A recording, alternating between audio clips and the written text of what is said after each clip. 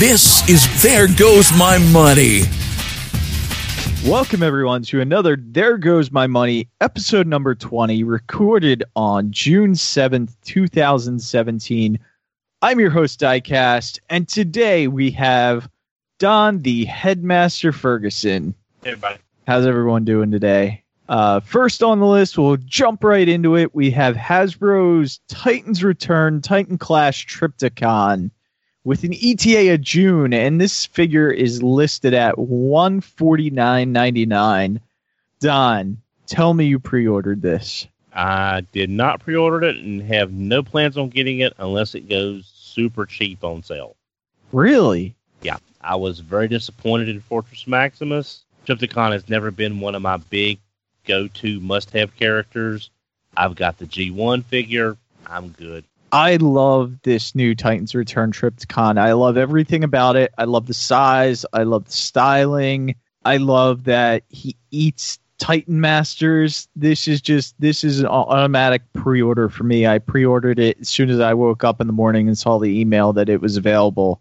So I'm super excited. I can't wait till this figure shows up. I'm hoping it's a solid figure. It's just personally, it's not really anything for me. I'm looking more forward to the Omega and the Scorponok that was teased in the same vote that Trypticon was picked from. So we'll see what happens there. Yeah, unfortunately, I think you might have a little bit of weight on them. I'm thinking you won't see either of those for another 2 years, I would guess. But next on the list, that's the only official one we have this week. But next on the list, we have Perfect Effects PC-17 Core Magnus. It's estimated to be released around August.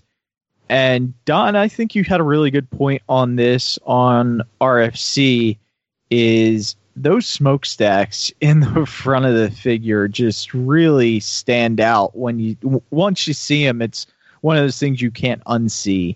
Yeah, it just really... I like the way the figure looks. I think Brian mentioned it's very barrel-chested, but that's fine. But it's just my eyes keep going to those smokestacks being there, and I when I first saw the picture, I was hoping maybe that they would swivel down and maybe go under the torso or beside the torso or something. But it just really sort of gives that chest plate is a fake chest. As far as the whole car window, the whole truck windows, and so it's a fake chest, and the hands probably just fold in front of it. I could be wrong, but it just really hurts the look of the figure.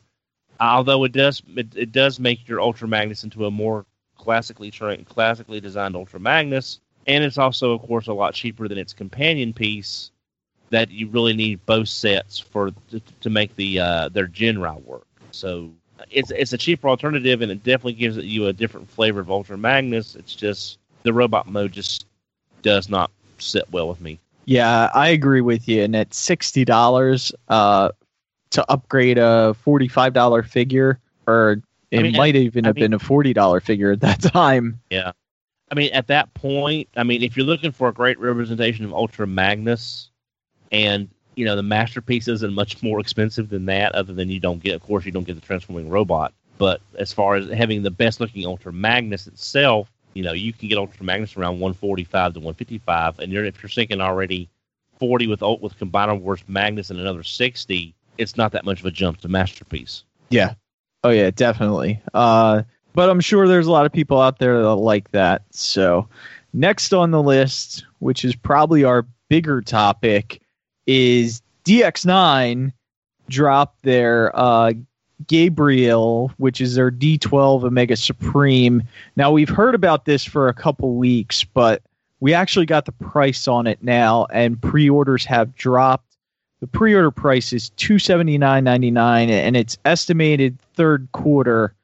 And let's go into what you think about the figure first. Now, this is going to be about 22 to 23 inches tall. It's 23.74 inches tall. Now, I'll be honest, and we've talked about this in pre-show and on this week's RFC. You and I both really like Fans Toys products. We both have their Dinobots. You've got Phoenix, and we know their quality is up there. So because I've not had any issues with the Dinobots, other than Scoria had a few little bit of looseness in the arms, but I think everyone's Scoria, that was their first figure. So, but it subsequently got better as the Dinobots progressed. I'm leaning more towards Fans Toy because it's just, again, the name carries a lot more weight with me. Although DX9 has really, really improved their quality over the last, say, 6 months to a year and a half. I think I read that they've changed to a new factory, and they're getting a lot better production quality out of it. It is significantly cheaper than the original price of Fans Toys, but Fans Toys has, or at least the retailers, I'm not sure if this is from Fans Toys direct or not, but the Fans Toys Terminus Giganticus has dropped in price. The set A is $200 and set B is $140, which is a significant drop. So, and these are due at about the same time. So it's going to be tough for a lot of folks to choose, unless it comes down to aesthetics or that extra bit of price difference. What do you think as far as between the two? Because I'm kind of waiting to get some in-hand production samples to see, because this is dropping just about 2 more Dinobots worth of money, give or take. Yeah. Some features I want to point out on the DX9 one. The DX9 can carry a Dinot driver in tank mode. The face can be hidden in tank mode. It has die-cast parts, LED lights on both cannons, which basically means both arms, articulated neck. I don't know if that's a big thing or not, but it's listed. Rollers on tank. So it can maybe roll on the track, but it doesn't look like it's going to go around on its own like the original G1 toy. That's something I really hope that one of these would have did, was still have a motor in it and allow it to run around on the track. I don't know. I just would have liked that. But yeah, I think if they had a motorized gimmick in that tank, that would have added so much more to the price on an already pretty significant joints, for the DX9 ones, they list joints have gears, and it's sold as a full set, of course. And the alternate face is only available on the first edition. What that alternate face is I don't know. Actually, I'm going through the photos, but yeah, because I remember there being 2 faces, but I can't remember the details. So I think it might be a yelling face. So you have a regular face, and then a yelling face also is possibly what it is. But that's DX9's Gabriel, which I really like. I really like that there's competition, and that Fans Toys came out and dropped the price on their Aegis Sentinel / Terminus Giganticus. And I don't know when this happened, but they added a separate name after the Terminus Giganticus, because that was the first name we got, and now they're also calling it Aegis Sentinel. So there is another Aegis coming out from X-Transbots. That's what they're calling their Trailbreaker. So maybe there's some kind of differentiation there. Although you can't get Trailbreaker and Omega Supreme mixed up, maybe there's something going on there to keep a confusion level out of right. But originally, Fans Toys was calling this Terminus Giganticus. So they've recently, at least from what I'm understanding, added the Aegis Sentinel onto it. But yeah, it's being sold in 2 parts. It will have working LEDs, and it doesn't give too much information other than that. Yeah, but the problem is with Fans Toys, they don't release a lot of information until it's almost ready to come out. Yeah. That's the one problem with Fans Toys, and also Mastermind Creations to a degree, is we just don't get a lot of information as the product goes on. It's like initial solicit, maybe early renders, a pre-production picture, and then nothing until reviewers have samples in hand. So yeah, it's kind of a crapshoot on that. But with the 2 parts, you're looking at about $340 for the fans' toys. So you're roughly talking about a $70 difference between DX9 and fans' toys now that the price drop came. Right. The one thing I'm worried about, and I'm thinking probably other people may be worried about the same thing as well, is everyone's probably holding off on doing their pre-orders on either one of these because of the size, the complexity, and the money involved. Now, some people will probably be ordering one or the other based on brand loyalty for their respective companies, which I understand. But I think once the review samples start hitting, you'll see a lot of places selling out of these, or at least it would be, you have to wait for a second run or another assortment or something like that. Because I think that's when you'll start seeing the places start selling out, is once these review samples get in people's hands and they say, here's the pluses, here's the minuses, and then you'll see people making their decision. And I would love to review these if anyone knows any. If any of the listeners know anyone at DX9 or Fans Toys, throw my name in there. Reviews by Diecast on Facebook and on YouTube at RFC Reviews. I would love to review one of these guys, if not both. I think they both have a page on Facebook, I believe. I'm not sure, but it's possible. But yeah, I'm looking forward to this. I'm looking forward to both of them.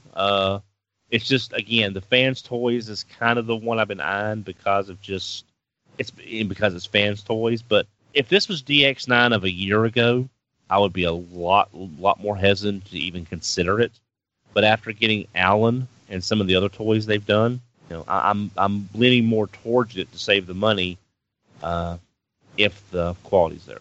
I mean, for me, the DX9 one looks a little bit more G1-ish, where the Fans Toys one is a little bit more refined and newer style. So I think I'm still, and Fans Toys quality has always been great. So I think I'm definitely going to go with the Fans Toys. But I'm probably also going to double dip on this and go in with the DX9. Well, I'm hoping, I'm the exact opposite. I'm kind of leaning towards the Fans Toys right now. And I'm hoping if the DX9 version is the quality's there and the sales are there, we'll get this in the blue and white Guardian Robot repaint or maybe even Omega Supreme. So that way I could get the second version of being a different character and have both molds that way and not be two Omegas. Yeah. Now we just need two animated Omegas to show up, and everybody will be happy. Yep. And that's where our money went this week. Oh, no, it didn't. We forgot. Did you get anything new this week, Don? Oh, yes, I got one thing. I completed my Seeker collection using the BB7 Yes model Seekers with Ramjet. For the moment, this is the last Masterpiece style Seeker.